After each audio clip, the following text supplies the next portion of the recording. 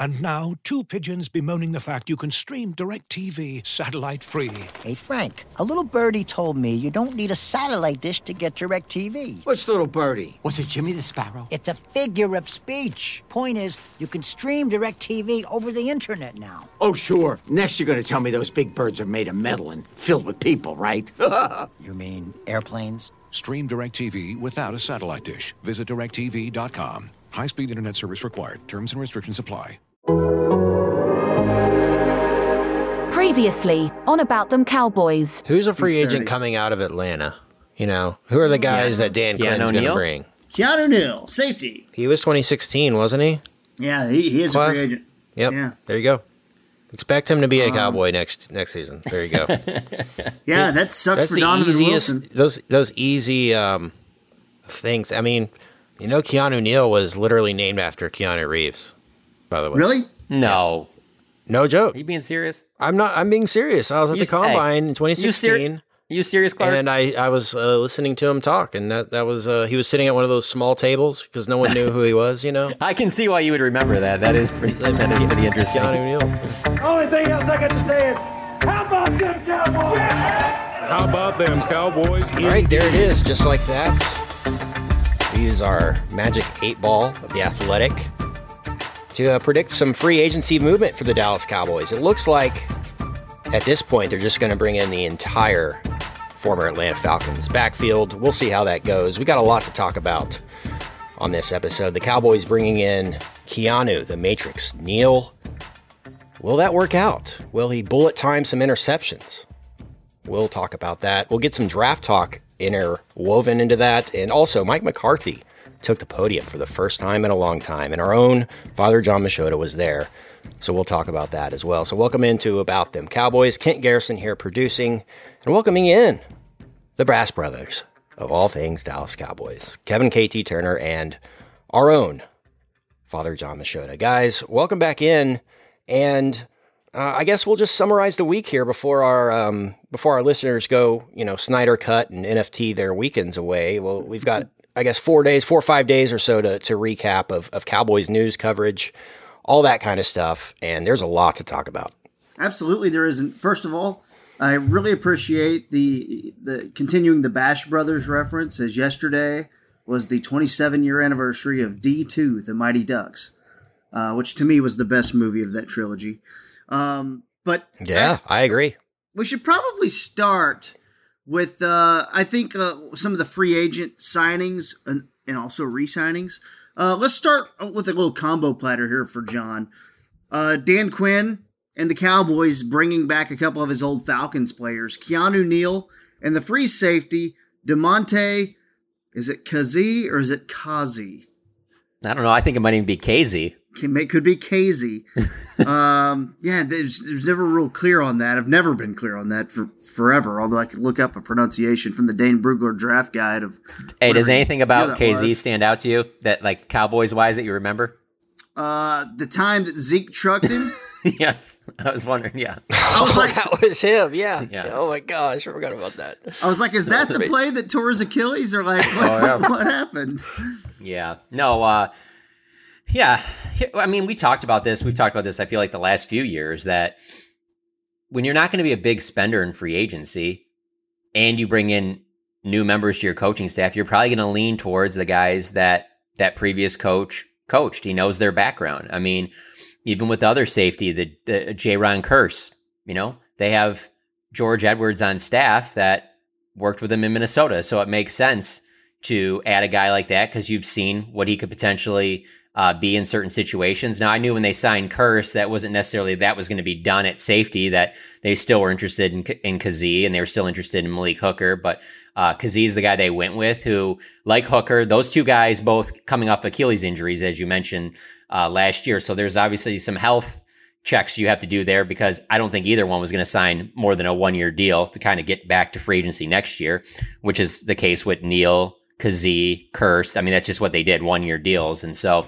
all three of them are interesting. I would say that the most intriguing is Keanu Neal, just because I think he was going to make the most significant impact.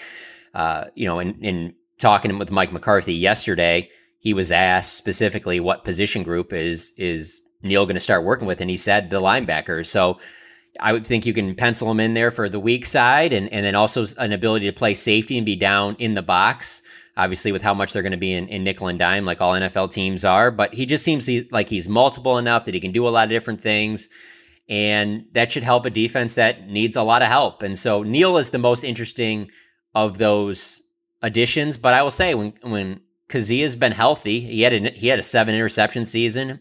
So he's had 10 interceptions in the previous 2 seasons, not counting this last year because he only played 4 with the Achilles injury. So if he's healthy, that appears to be the type of guy that you want as kind of your ball hawking guy in the back end. I will say this, when I saw that they were bringing all those safeties in, I started looking back at some college stuff, and I wanted to see what the guys in the green room were saying about Malik Hooker after he was drafted, I think 15th overall by the Colts. And it was, how those the recaps go, like right when the guy's picked, usually it's very positive stuff. Man, John Gruden got on there and just went to work on Malik Hooker, zeroing in on how bad of a tackler he was in one-on-one situations. Like, they started out with the highlight package of him making a lot of nice plays, like a lot of nice interceptions, deep ball. And I'm watching that, I'm like, this is the exact type of center fielder you'd want on the back end of this cover 3 that Dan Quinn's running. And then you get to Gruden, and Gruden is just going on and on about how, and then they're just highlighting one missed tackle after another of Malik Hooker coming up in the box, trying to bring down a Michigan running back and things like that. And then before they cut to commercial, I can't remember who asked him, but they were basically asked John Gruden, do you think this is something that can be coached up in a guy once he gets the NFL? And Gruden was real hesitant about that. It was just because here's the thing, Hooker is a basketball player that really, when he went to Ohio State, they turned him into a football player. So it's watching some of that stuff, I was kind of because Hooker, for me, I think much like you, that was the guy that I was like, well, it's the most name recognition. That'll get the most page views, and also bring the most excitement going into next year. But let's not act like any of these guys are going to be a really clean prospect that this was going to be perfect. You got the answer, plug him in. Like if, let's say, they got maybe Justin Simmons or some, with what the Cowboys are willing to spend, all these situations are fluid. Yeah, no, and it's with Hooker, his range was so spectacular that it was an Achilles injury he could prevent that. And with Kazi, I'm going to call him DeMonte. That's a lot easier until we find out. Call him Casey, okay. So we can call him Crazy Casey. Crazy Casey. So with Casey, what's interesting about that is still 29, right? Or 28, maybe going into his 29 year. But still, the idea that they've just spent on a free safety, no matter how much it is, if it's just a little bit of money, I still like that. Now, Jaron Kearse does reek of just special teams guy and, fill in and help. I don't know if Jaron Kearse makes the team. But I'm with you though, KT, that the focus on safety is intriguing to me. 1-year deals.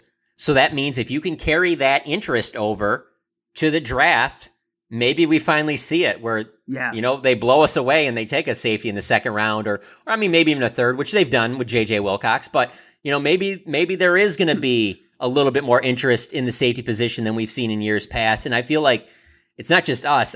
The majority of Cowboys fans have been calling for a long time, not just because it's been a position that they've by far put the least amount of investments in over the last decade, but just the fact of the way the game's changing and being more spread teams out and throw the ball all over the field. It seems like in a cover 3 playing your center fielder position, you want a guy that can make plays on the ball. Yeah, no, absolutely. Maybe the red light has come on and they're like, you know what, that's it. Now we're finally going to take a little bit of interest, but we're not going to dive all the way in yet because we do want to draft one better. I like your thinking there. I really do.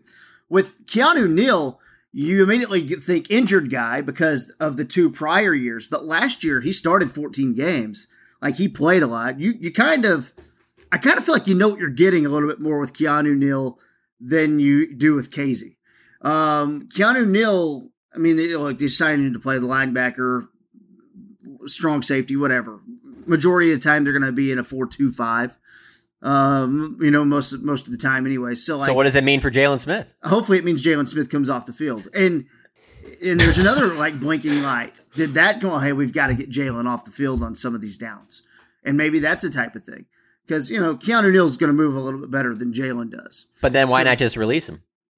Well, sometimes you get like dollars and cents, endorsements and John, the whole thing. And, maybe there's a belief that we can get him back to 2 years ago. I don't necessarily think that, but maybe they do. But, that's the whole thing about with Cowboys stuff is you never know, like the decision makers. There's kind of like a lot of decision makers, you never know, like who's leading the charge on this decision.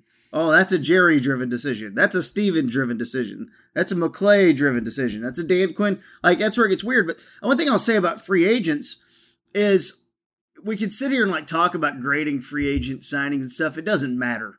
We felt good about Gerald McCoy, right? And then he gets hurt. We felt good about Dontari Poe, and he showed up overweight and, it fell off a cliff. You feel good about those things until they prove it. It's hard to know. But I will say that for the most part, I like the direction they went. A person I really like is Jordan Lewis. And I got to say that I don't quite understand their contract with Jordan Lewis and why they thought that was a good idea, unless they're going to dabble with moving him to free safety. And, dabble's the wrong word to use, unless they're going to put him at free safety and say, go in the job. Otherwise, I don't really understand that signing when there were guys in the market who, quite frankly, are better cornerbacks. Now, again, the Kyle Fuller thing came later, right? And Kyle Fuller was cheap, and Kyle Fuller was always going to play for Vic Fangio anyways. Whatever you want to say, Kevin King at $6 million for 1 year is a bargain.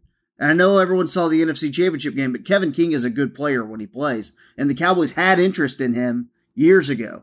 And that I think that was the 2017 draft. That was the Taco draft, I believe. The Cowboys had interest in him. So, to give Jordan Lewis $4.5 a year, and I know there's some contract outs and things like that, to give him $4.5 a year for a guy, and I like Jordan, but Jordan is not covered as well as he was bargained for, right? Well, maybe they think that he'll also get moved down the pecking order because I think it's pretty clear they're not done at corner. So if you just look at it from the perspective of them feeling pretty confident of, we'll just throw in Patrick Surtain and just say that it works out and he gets it 10. Then you got Surtain on one side, Diggs on the other, and then Anthony Brown and Jordan Lewis. And it's like, you're not counting on Jordan Lewis to be your number 2 or even number 3 corner. He kind of can go down the depth chart and you feel confident about where that deal's at, and you probably think that, hey, if we just do him to a one-year deal and he just plays, he's solid, let's say gets a few sacks like we've seen him do, and he's a little bit better in coverage, well, he's going to free agency next year and getting even more money than that. So they probably feel real comfortable with the player behind the scenes, and I'm sure Dan Quinn liked some things he saw on tape and probably saw some ways he can use him in a variety of different things. As you mentioned, also possibly is playing some safety. Yeah, I guess So let's say so it's Anthony Brown and Jordan Lewis fighting for cornerback 3. Let's just go out on a ledge and assume it's Patrick Surtain or let's say J.C. Horn, whatever. I mean, I feel like even if it's a second round guy, I feel like you can pencil that guy in for the other starting spot. Yeah, I think so too. Yeah, I agree. $4.5 million. Wouldn't you rather throw that money at?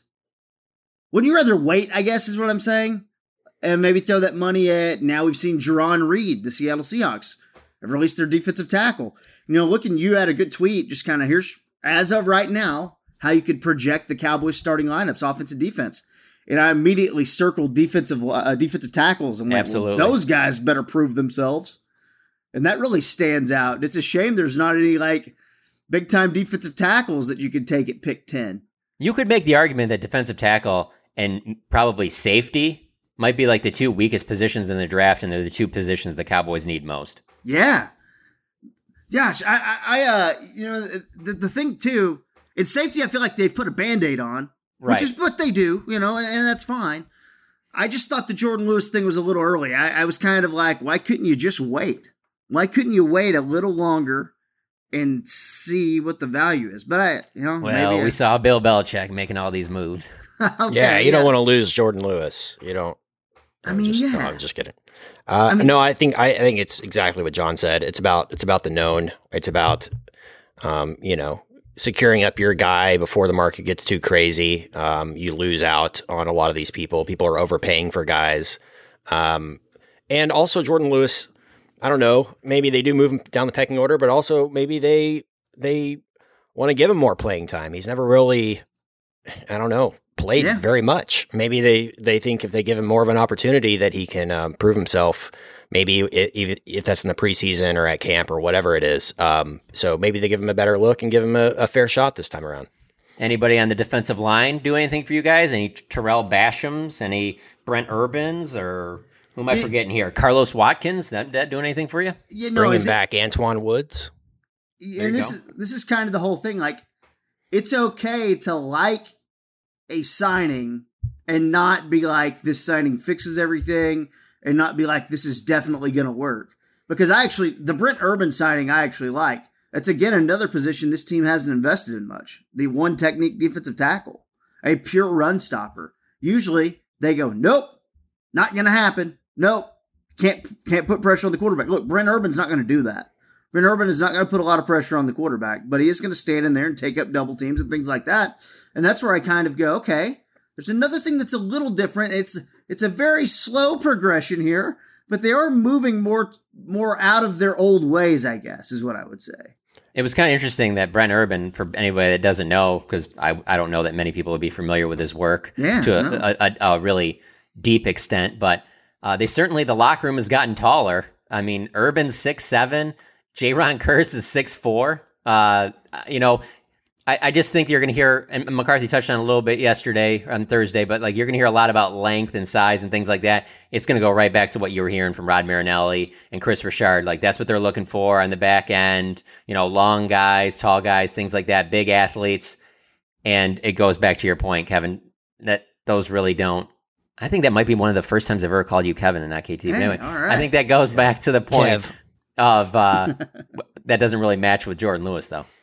No, it doesn't. And another thing I'll throw out there, like the big defensive tackle. I mean, I know they drafted Vic Beasley high, but the when I think of the Falcons over the years on the defensive line, I think of Grady Jarrett, who is their. What about Tack McKinley? Oh yeah, Tack, of course. But Grady Jarrett is the All-Pro guy at least, or has a couple of All-Pro seasons. He hasn't been incredibly consistent, and that might have been 2014 or 2015, or maybe it was 2016. Grady Jarrett's short. So, I was sitting there going like, okay, what are they trying to do here? And I thought about, Tack McKinley. Tack McKinley's, I think, 6'4" guy off the top of my head here. Vic Beasley was a little taller guy. So I don't know. Like, and Dan Quinn came up as a, defensive line coach. So that's kind of his sweet spot. And that's the one thing that did enter my head was, okay, hopefully it's not like a Rod Marinelli situation where that Kent brings up this point all the time on this podcast of like, hey, he loves having the orphans. He loves having the guys and we'll just coach him up. Like, no, dude, if there's a defensive tackle that you like, you should go ahead and pick the guy or sign the guy. And that's where the guys like Poona Ford being free, and that Poona Ford got a decent contract, but Gerard Reed of Seattle being cut loose, I'm like, can we pounce on something? I'll give Ndamukong Suh a call. I want that guy in here. It never seems like they value the defensive line as a position that they need superior ability. Yeah. Like they just need a guy who's consistently out there. Like that's all they kind of have paid for.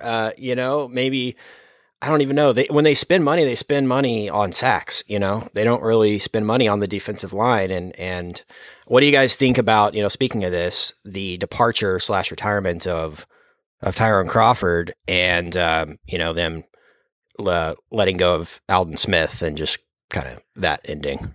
Well, I would say with Tyrone Crawford, it's just not a huge surprise. Just from being in the locker room in 2019 and just how much pain he was in with his hips and then having to get surgery on both hips, you could just tell the end was probably not that far away for him.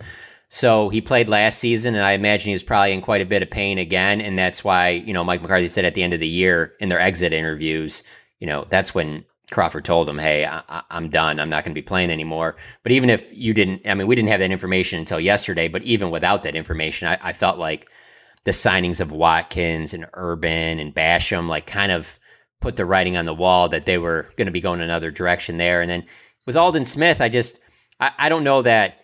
Well, first, obviously his play dropped off as the season went along, and he's obviously in his 30s. And then the fact that there's always going to be the off the field concerns there, even though he was able to play all 16 games and stayed healthy last year. But I don't know. I was always kind of hesitant that he was going to come back. So that really wasn't a huge surprise to me. Actually, the bigger surprise was Mike McCarthy saying on Thursday that he hasn't closed the door on Aldon Smith and that there are still talks about bringing back Aldon Smith, and even talked about the different ways that he can be used in this more multiple Dan Quinn defense. It's not going to be just the same. It's not going to be a 4-3 going right back to Rod Marinelli. He continues to say it's going to be multiple so that they can draft the best players, and it'll be players over scheme, all the stuff that we heard last year. They're saying again this year, which for all the bad things that happened last year and how much Cowboy fans want to forget last year, the best thing was the draft. So if they do draft best player available, and that's the goal going into this one, well, if you can get the same draft as last year, just maybe with more impact on defense, that's probably a pretty good thing. And I just want to touch on KT saying about the not, you don't want to go the Rod Marinelli, going with the orphans and stuff. I mean, like you mentioned, obviously, okay, so it was a 5th round pick for, let's see here. Hold on. Grady Jarrett in 2015. But in 2015, they used their 1 on Vic Beasley. And then in 2017, they used their 1 on Takk McKinley. So for, 2 times in 3 years using your first round picks on edge rushers, I don't think that Dan Quinn is going to be saying, yeah, just give me orphans. I'll coach them up. I think he's going to want players out there. Now, He has one in DeMarcus Lawrence, and we'll see what they have in Randy Gregory. But there's nothing they've done at edge rusher that makes me think they're completely set there. They're in position to be drafting one relatively early. They could draft one. I don't think they're not going to take one at 10 because just there isn't a guy that really makes sense there. But, 4 picks in the top 99, I could see an edge rusher somewhere in there. Absolutely. The other Basham guy's a name I kind of liked in that maybe 2nd round range. Boogie Basham. The Basham brothers, guys. Yeah, we get the Basham brothers. Maybe we get them on the podcast. Yeah. We got the Get Bash them on the pod. brothers. Get the Bash brothers and the Basham brothers together. And Kent. And it's like... And Kent. It's like, hey, these 5 guys, starting 5 right here. Take on the Monstars. Let's go. The Flying V. You know what? I'll be quick on Tyrone Crawford because I think, to me, definition of solid. The one thing that over the years, we've all worked with Brian Broaddus a little bit, former Cowboys scout and now radio host, and and former DallasCowboys.com employee as well. But with Broaddus, he'd always said, the thing about Tyrone Crawford is once they paid him like a superstar, and everyone found out how much money he made. Everyone kind of started mouthing off. No one had a bad word to say about Tyrone Crawford until, they paid him like a star before he was a star. And he really never really ended up being a star, and that's the thing with he was just a really solid dude, a guy who they moved around all the time. I mean, his versatility helped them so much in many ways. I remember when Jason Hatcher left and in his exit interview, one of the last things he said was watch out for this Tyrone Crawford guy. He's going to be an all-pro. And I think the love for his potential in the locker room was the Cowboys oh, we need to lock this guy up now before he's an all-pro and we can't afford him and he's going to go out and, do something else. And then he got paid. I remember at Valley Ranch, us interviewing Tyrone, why'd you take this deal? Why didn't you bet on yourself? And you could tell it was dawned on him that was the first time he ever thought about the possibility of betting on himself and making more money. And then he was just well, you got to talk to my agent about that. He did the deal, he could have made more if he had played well and hit free agency. But yeah, it was again, what we were talking about. It's about, what and they felt good about Tyrone Crawford. Yeah, that didn't pan out maybe in the long run like they thought it would, but you can't blame Tyrone Crawford for getting that contract. It's not his fault. No, not his fault at all. And look, another thing I'll say, and Tyrone Crawford is really good friends with Travis Frederick, I believe, too. Still, pretty much everyone's friends with Travis, right? But they had a pretty good relationship too. And I wonder if part of it's going, man, my hips suck. Let's be honest. Why go through this? I've made enough money. I've lived a good life. Here we go. Let's move it on down the road. I know those guys want to play. I know those guys want rings and things like that. But, at some point, when you start talking about injuries like that, and hips are one of them, you just kind of go, man, I'm glad you got out, man, because you don't need to have trouble walking 30 years from now if you can help it. Assuming, we're still going then. Oh, he's had more than just that, though. He's had shoulders. I think he's had back. He's had tons of different, surgeries. I don't know. In a way, I compare him a little bit like to Brandon Carr, where it was like, well, to keep the guy, you're going to have to pay him, or in Brandon Carr's case, to sign him as a free agent, in 2012, you're going to have to pay him. And so obviously they weren't busts, but because you see the big number connected with their name, you're expecting, oh, well, this is going to be a Cowboys Pro Bowler then if they're investing this. And, there can be something between being just a really good, solid starter and being a Pro Bowler. But, the Cowboys would probably point to that's why they don't like being that active in free agency, because you are tending to overpay guys. That Stephen Jones said that a lot over the years. And so, yeah, I think Tyrone Crawford's had a solid career. And then I think he's probably taken a little bit too much heat just because of like KT said, the contract. Now, let's talk about yesterday's Mike McCarthy press conference. We finally got some media availability from the old ball coach. Wait, no, that's Steve Spurrier. I don't know what Mike McCarthy's nickname is. I think Big Mac's too easy, right? So McCarthy, I think there was a moment that was very interesting. And by the way, John wrote an article, if you want to get into it in full, if you couldn't catch the press conference. John has an article up at The Athletic with, 20 notes on it. Should I read this transcription here, John? Yeah, go for it. Yeah. Okay. Just to be safe. So this is I'm just going to kind of read what you wrote here. This is a little bonus edition for those who haven't read the article yet, right? About 18 minutes into the news conference, McCarthy was asked by a reporter about defensive players saying off the record that they weren't graded as much last season as in previous seasons.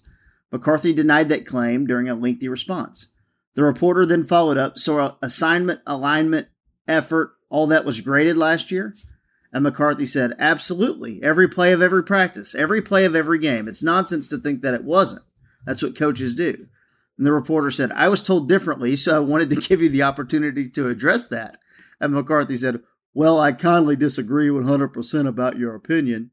And then the reporter said, fair enough, but it's not an opinion. I just wanted to give you an opportunity to address that. And then he said, well done. How did Mike McCarthy become Colonel Sanders? I don't know what happened there. It's hard to get a good McCarthy. The only thing that I could do on McCarthy is I wanted the job. The day at the press conference that made Stephen Jones laugh so hard is when we talked about lying about watching every game, and he said I lied because I wanted the job.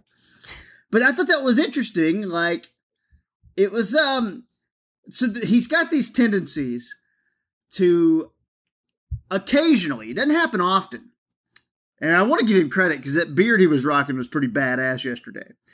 But on occasion, when he gets challenged on something, he immediately bows up.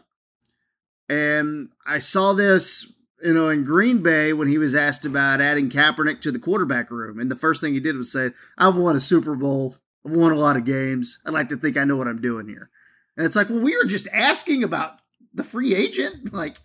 I sensed, and I heard this too, I sensed a little bit of a bow up. And I don't know. I was he offended by the question? I don't know.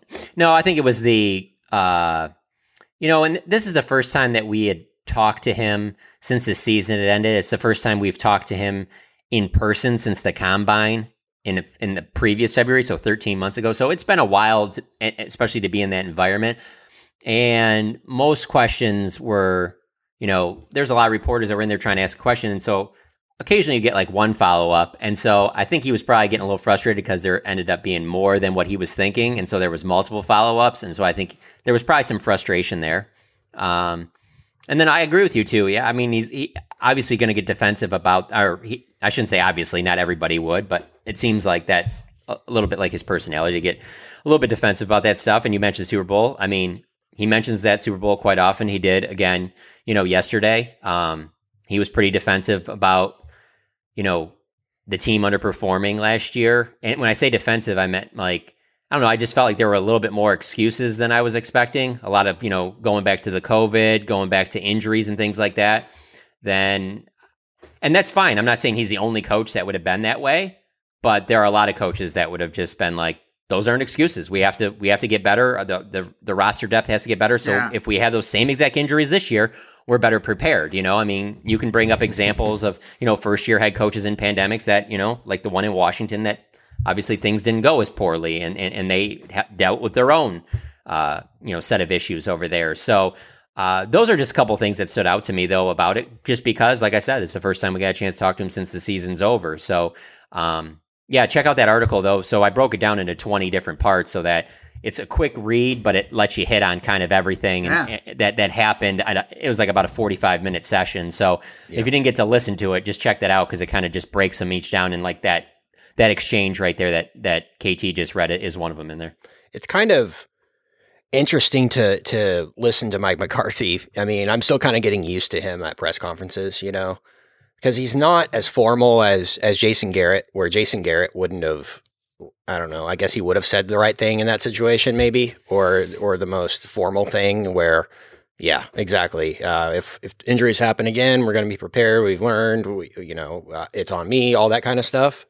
But McCarthy isn't like a bit like a Bill Parcells, where he's just totally, I'm saying what I want and this is who I am. It's kind of an in-between where he's trying to say the right thing, but it's just not right sometimes. And I kind of feel bad for the guy for getting caught in those situations, but yeah, I'm just still kind of getting used to reading Mike McCarthy in press conferences. Maybe I need to go back and watch some Green Bay and just kind of see how he interacts with the media, but it's been very confusing for me to absorb it from the outside.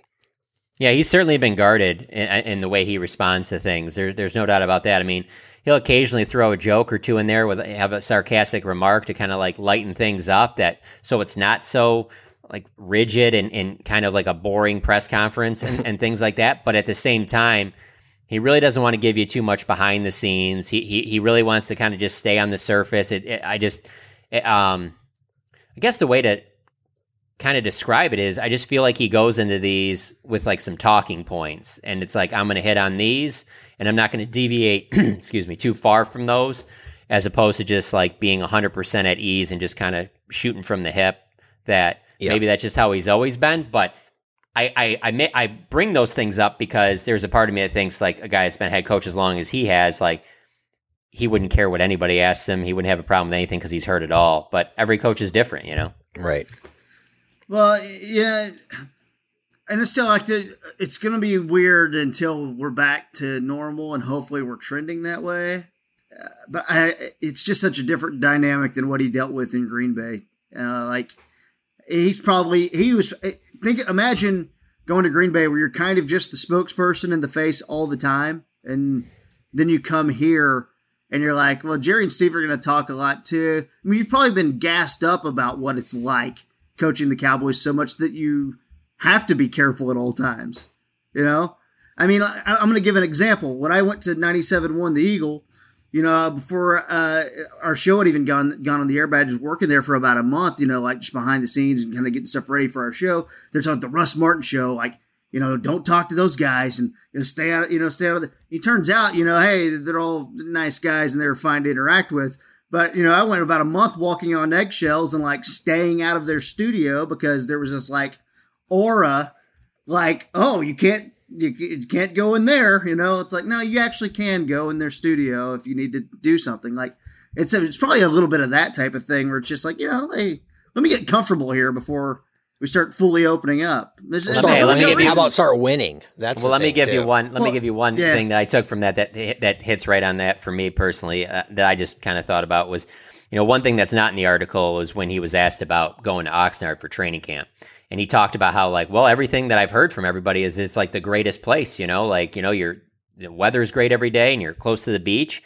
And he never got a chance to go out there yet because he was scheduled to go out about a year ago around this time, and then COVID hit, so he didn't end up making the trip to check out the facilities and that, and obviously they ended up holding training camp in Dallas.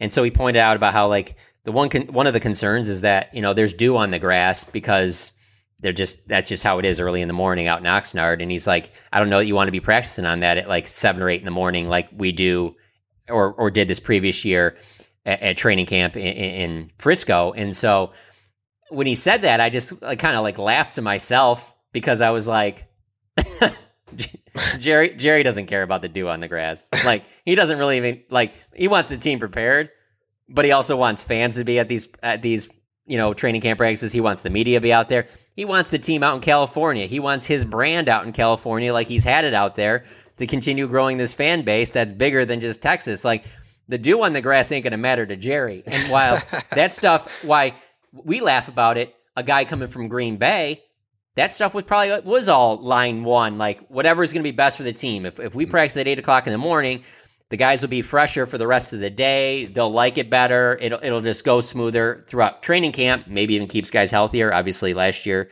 health didn't work out well for the Cowboys. But when he was saying that, I'm like, yeah, that might make sense on paper, but that's not how it rolls around here. Like, when Jerry wasn't even asked about Oxnard at Dak's press conference, he was asked about, I think, something Dak related, and just offered up that it was going to be a full AT&T Stadium this season, that training camp was going back to Oxnard. At that very moment, I knew training camp was going back to Oxnard. Yeah, you wonder how Mike McCarthy's first year has gone for him. Like, you wonder how he actually feels about kind of the workflow and stuff. And, I kind of rewind back to last year around this time, maybe, I don't know, a couple months after he got the job, and he's being asked to jump on a Zoom interview with Jamie Foxx during the first round of the draft. I bet he's just like, what is this? And he's like, don't worry, Jerry personally asked me to do this, so that's what I'm going to do. He's like, what is going on, guys? He had to be prepped before that, though. He had to be given heads up days before. It's so different. Dude, it's the first round of the freaking draft. Like, and he's like talking to Jamie Foxx on a freaking interview. I'm serious, dude. Like, in Green Bay, like, they have like the Steve Miller Band every once in a while, and that's a big deal. Right. Like, it's way different. Like, wait, this? Like, I didn't even have to even interact with the Steve Miller Band. It's just everyone here thought it was a big deal. Jamie Foxx? During the draft. While on the clock. Could have been on the clock. It was like, no, they wouldn't have done it on the clock. But I just feel like that's part of, you got to know that when you're coming to the Cowboys, that it's not going to be the same. I know, but I'm just wondering, like, what he's actually thinking. That amuses me to think about, if he's loving it, hating it, gotten himself in over his head, thinks he's the man. I don't know. He thinks he's the man. Trust me. Yeah. And he might be.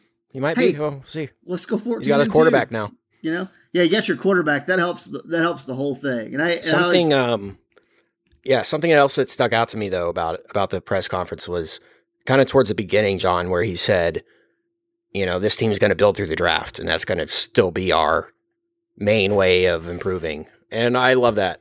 I was worried about that when he came in, how that would change from Garrett to McCarthy and Will McClay's influence on the whole situation. And they've had the most success over the years, acquiring through the draft, building through the draft. And it's just good to see them, I guess, not overspend in free agency, and McCarthy emphasize, we're going into this draft looking to actually improve this football team and get guys that can contribute now to success. And, of course, long term, but I love that. Well, I feel like that was probably discussed at the table. Yeah. When they were having a few cocktails before the deal was agreed upon that he was going to come to the or before Jerry officially made the offer to him. Will McClay is here, and he's here for the long run, and he was there during that sit down. And that if that's what Will is saying, that this is how we want to continue building the team, and Mike's on board with that, I'm sure that was discussed way in advance of him even agreeing to become the Cowboys' next head coach. So I'm sure that was, something that was already factored in. Hey, we probably aren't going to be spending too much in free agent. Not that the Packers do that either, but I think it was going to be, hey, the way we plan on going forward is what we've been doing recently, and it's going to be the majority is through this draft. And yeah, I don't see why that would change, and especially in this year. It's just encouraging. It's encouraging. Right. Yeah. And especially in this year, just because they have a top 10 pick and they have 10 picks. So there should be a lot of, when I did that projection KT mentioned earlier of what could be the week one starting lineup, the only rookie I had in there was Patrick Surtain. But I could easily see them coming out of this draft with more than one starter on defense. So they better. Yeah. So I just don't know who that would be. Defensive tackle is a spot, obviously.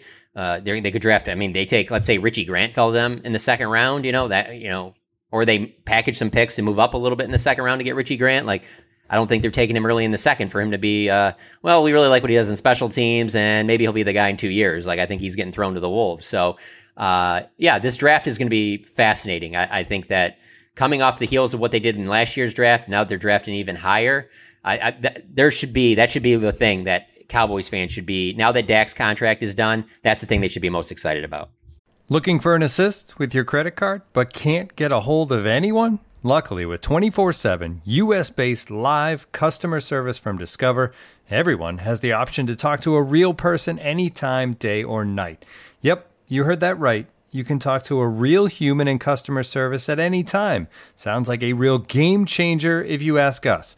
Make the right call and get the service you deserve with Discover. Limitations apply. See terms at discover.com/creditcard. And now, two pigeons bemoaning the fact you can stream DirecTV satellite-free. You see this? A family watching baseball on DirecTV with no satellite dish in sight. Let's heckle them. You call that changing the channel? Choke up on the remote, buddy. I hope getting all these games on DirecTV makes up for your mother not pre-chewing your sunflower seeds. DirecTV has the most MLB games. Visit DirecTV.com. Claim based on total games offered on national and regional sports networks with choice package or higher. Availability of RSNs varies by zip code and package. High-speed internet service required. Terms and restrictions apply. As you've probably heard by now, we've teamed up with BetMGM this season. We'll be using BetMGM lines to make all of our picks, and we'll have special offers for our listeners each week. If you haven't signed up for BetMGM yet, use bonus code THEATHLETIC, and you'll get a 1-year subscription to The Athletic, plus up to a $1,500 first bet offer on your first wager with BetMGM. Here's how it works. Download the BetMGM app and sign up using bonus code THEATHLETIC. Make your first deposit of at least $10. Place your first bet on any game and claim your voucher for a 1-year subscription to The Athletic. See BetMGM.com for terms. U.S. promotional offers not available in D.C., Mississippi, New York, Nevada, Ontario, or Puerto Rico. Gambling problem? Call 1-800-GAMBLER. Available in the U.S. Call 877-8-HOPE-NY or text HOPE-NY 467-369 in New York. Call 1-800-NEXT-STEP in Arizona. 1-800-327-5050 in Massachusetts. 1-800-BETS-OFF in Iowa. 1-800-270-7117 for confidential help in Michigan. 1-800-981-0023 in Puerto Rico. First bet offer for new customers only in partnership with Kansas Crossing Casino and Hotel. Don't forget, if you haven't signed up for BetMGM yet, use bonus code THEATHLETIC and you'll get a 1-year subscription to The Athletic, plus up to a $1,500 first bet offer on your first wager. KT, are you? What do you think about Caleb Farley? Yeah, I mean, the Caleb Farley injury really drops him, pretty far. I mean, Caleb Farley was a guy who I think the Cowboys would have had on the radar at 10.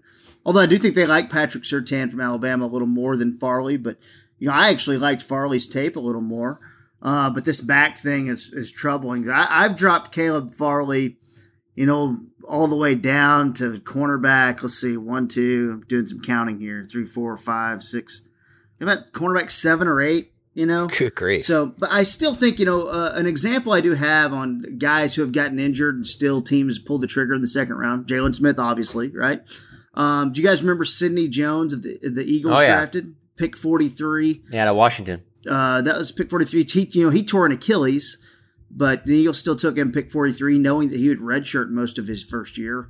I was thinking about Reggie Ragland, the old Alabama linebacker, who Buffalo ended up popping in the second round. He had a heart thing. I think Farley still gets drafted in the second round. Maybe there's a chance he goes late first round, because the talent is really, really you get good. Patrick Surtain and Caleb Farley. Well, no, I was going to say, hold on real quick. You said you got him down at your 7th or 8th corner? Yeah. Okay, 7th or 8th to me, because I don't see more than 5 going in the first round. 7 or 8 to me is like early to mid-second round. 44. If they were to take Rashawn Slater at 10, because let's say Surtain was gone, and then they came back and got Caleb Farley at 44, I would be just fine with them taking, with the back concerns and everything. If they took Farley at 44, I would be just fine with that. Yeah, I would too. I'd be thrilled. In fact, I'd be excited. And I think it would more than make up for the segment of Cowboys fans that are going to eye roll over Rashawn Slater. Rashawn Slater's incredible. And, there's some Zach Martin to Rashawn Slater. And I wouldn't throw that out there and ruin the kid's career by saying that. But, come on, he is a very, very, very good player. And, I wouldn't say Zach Martin about a lot of guys, but he is so good. Well, I just like that. I like that. Coming off the heels of that Patrick Surtain pro day, and the rave reviews he got, which aren't a surprise because generally most pro days go that way. Your stock is usually going to seem a little bit higher after that. But he ran well, and now it just seems like, Mike McCarthy and Dan Quinn were both at that Alabama Pro Day on Tuesday, and it just seems like everything's heading in that direction. So I like to try and think of okay, so what if another team moves in front of the Cowboys to take Surtain? What's the backup plan? Yeah. And to me, the only way that I don't think they get Surtain or let's say Slater or Penei Sewell, who I think will go higher than that, but would be if all of a sudden the receivers aren't going in the top 10 like everybody thought they would. The quarterbacks will go, and then you'll get Pitts in there, probably get Sewell in there, and then all of a sudden you're sitting there and you're like, well, we need 2 or 3 of these receivers to go so that it pushes some players back. Sitting and at if all of a sudden one of them, Smith and Jamar Chase are both on the board. Waddle, who knows? Yeah. Well, I think that's possible because, Pitts. Yeah, look at last year's draft. And given that Pitts is a tight end, I think it's very possible Pitts gets taken over these wide receivers. Yeah, for sure. And then so it's very rarely does a tight end push wide receivers down. So I do think I was trying to kind of formulate in my head what I think the Cowboys board would be and some of these realistic players who could fall to them. And I do think, and I'm just guessing, and but I think it would be Sewell, the tackle from Oregon. I think they would like him first, and then I think Surtain, and then I think Slater. And then I think if all those guys happen to be gone, I think Kyle Pitts would have to be the next guy because I'm just saying that would be the highest graded player. Now, I don't think Kyle Pitts gets there. I think Philadelphia at 6 is he's not going to get there. But it's possible. With and who knows? Maybe 4 quarterbacks don't go in the top 10. I still think they do. I feel like they do. It's interesting, what Denver's done at 9 with signing Ronald Darby, signing Kyle Fuller. So all of a sudden, cornerback is not some dire need there. And it wouldn't be crazy if Vic Fangio drafted a cornerback. But all of a sudden, not some crazy need. So maybe Denver tries to get out. And there's teams kind of doing what Atlanta did to Dallas a few years ago for Takk McKinley. We've got to trade up ahead of Dallas to get Patrick Surtain at 9. Right. So I think everyone needs to open their eyes. Now, you're hearing a lot about J.C. Horn as the son of former Saints wide receiver Joe Horn, the South Carolina cornerback. I like J.C. Horn fine. I just think pick 10's it's a little early. I have him as my 1, 2, 3. He's like my 17th graded player, right? And Surtain's 10. But you have to like him more than you would like them adding Gregory Rousseau or Kwity Paye. Absolutely.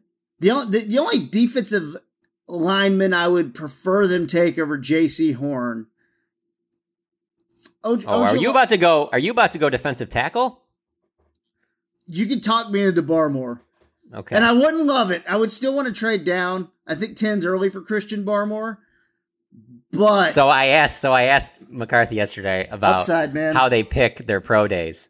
Who goes to what pro days and stuff like that. Because, this year's different. There's not the combine. There's not the visits and stuff like that. So it seems like there'd be more weight put on the pro days. And he said, yeah, you could make those connections for sure, and obviously being at Alabama, I was just kind of but he did say though, that doesn't necessarily mean that that's what we're doing. Like the pro days I go to doesn't necessarily mean that's what we're doing at 10, but I think you can read into those a little bit. And so, he's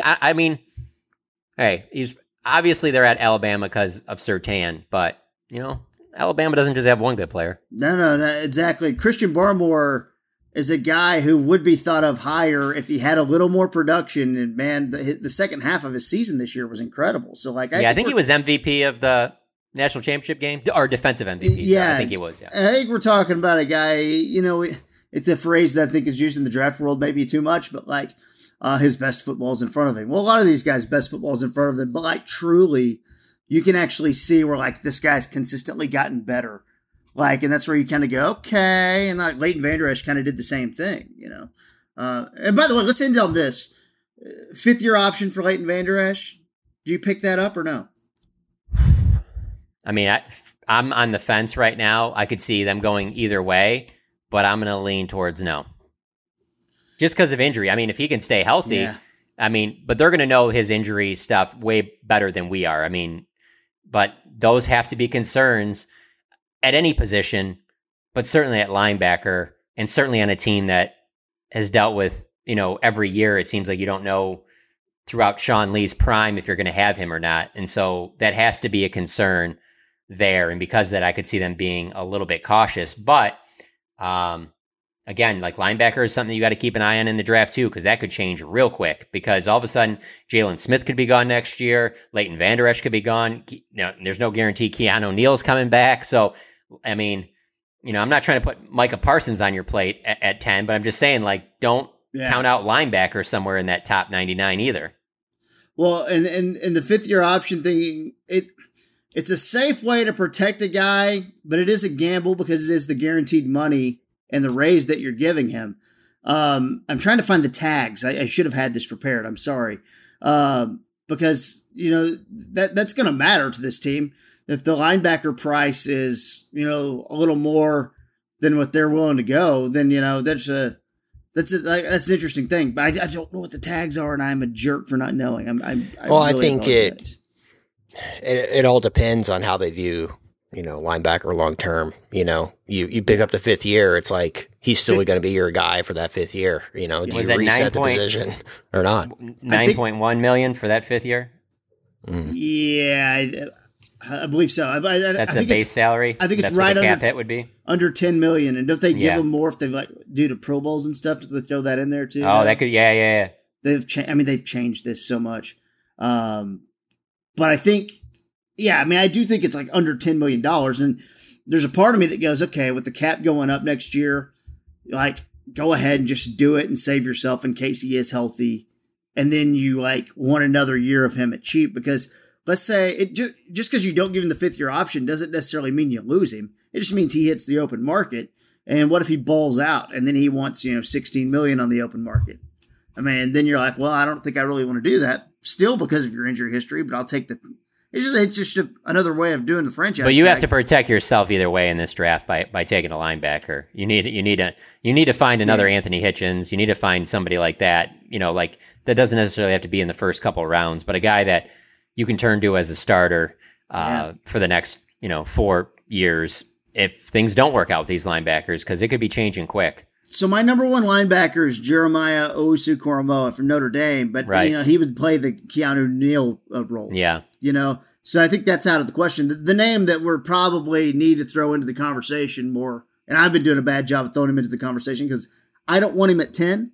He's a freak athlete, can kind of do everything, but there's some questions about him, and he doesn't always hit his right run fits and things like that really bother me. But Micah Parsons from Penn State needs to be talked about more at 10 because they could absolutely fall in love with him.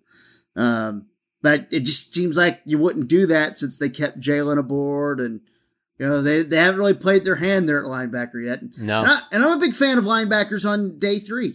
I think you can get good, effective guys in the fourth round, or maybe you'll say late third round too. That's fine. I think you can get some effective players who can step in and play immediately too. Just me though. I think Damian Wilson was a fourth. Yeah, Hitchens and Wilson were both fourth rounders. Yeah. And I mean, you're probably not going to find, Bobby Wagner in the fourth round, but I think you can find guys that are solid that you don't have to pay a lot to that can be starters for you. Absolutely. Well, is there anything else we need to hit, Kent? No, we'll keep our ear to the ground on this free agency thing, and we'll be back next week to talk draft and get ready for that, if nothing else. Yeah, it'll be fun. We're getting really close to this thing, and got the quarterback back, so everything's we're trending in the right direction here. So hope everyone has a beautiful weekend or a beautiful week whenever you choose to listen to this podcast. Keep following The Athletic. Please subscribe. Tell a friend. Here's just my challenge to you: is to text a friend. Maybe it's a family member. Hey man, check out this deal, The Athletic. You should just you should subscribe. This is really good content. That's my challenge. And $1 a month. Screenshot that text and then tweet it to me at KT Fun Tweets, and I don't know if shout I can you get out. It's just a shout out. It's not really worth much, but it'll be fun either way. So everyone take care of yourselves. Be safe out there. Keep following The Athletic. Levi's got great stuff with the Rangers opening day next week. Yeah, that's coming. So also the Prospects to Pros podcast, a good thing to listen to this time of year as well. For our producer, Kit Garrison, for Father John Machota, I'm Kevin KT Turner. We'll see you next time on another episode of About Them Cowboys.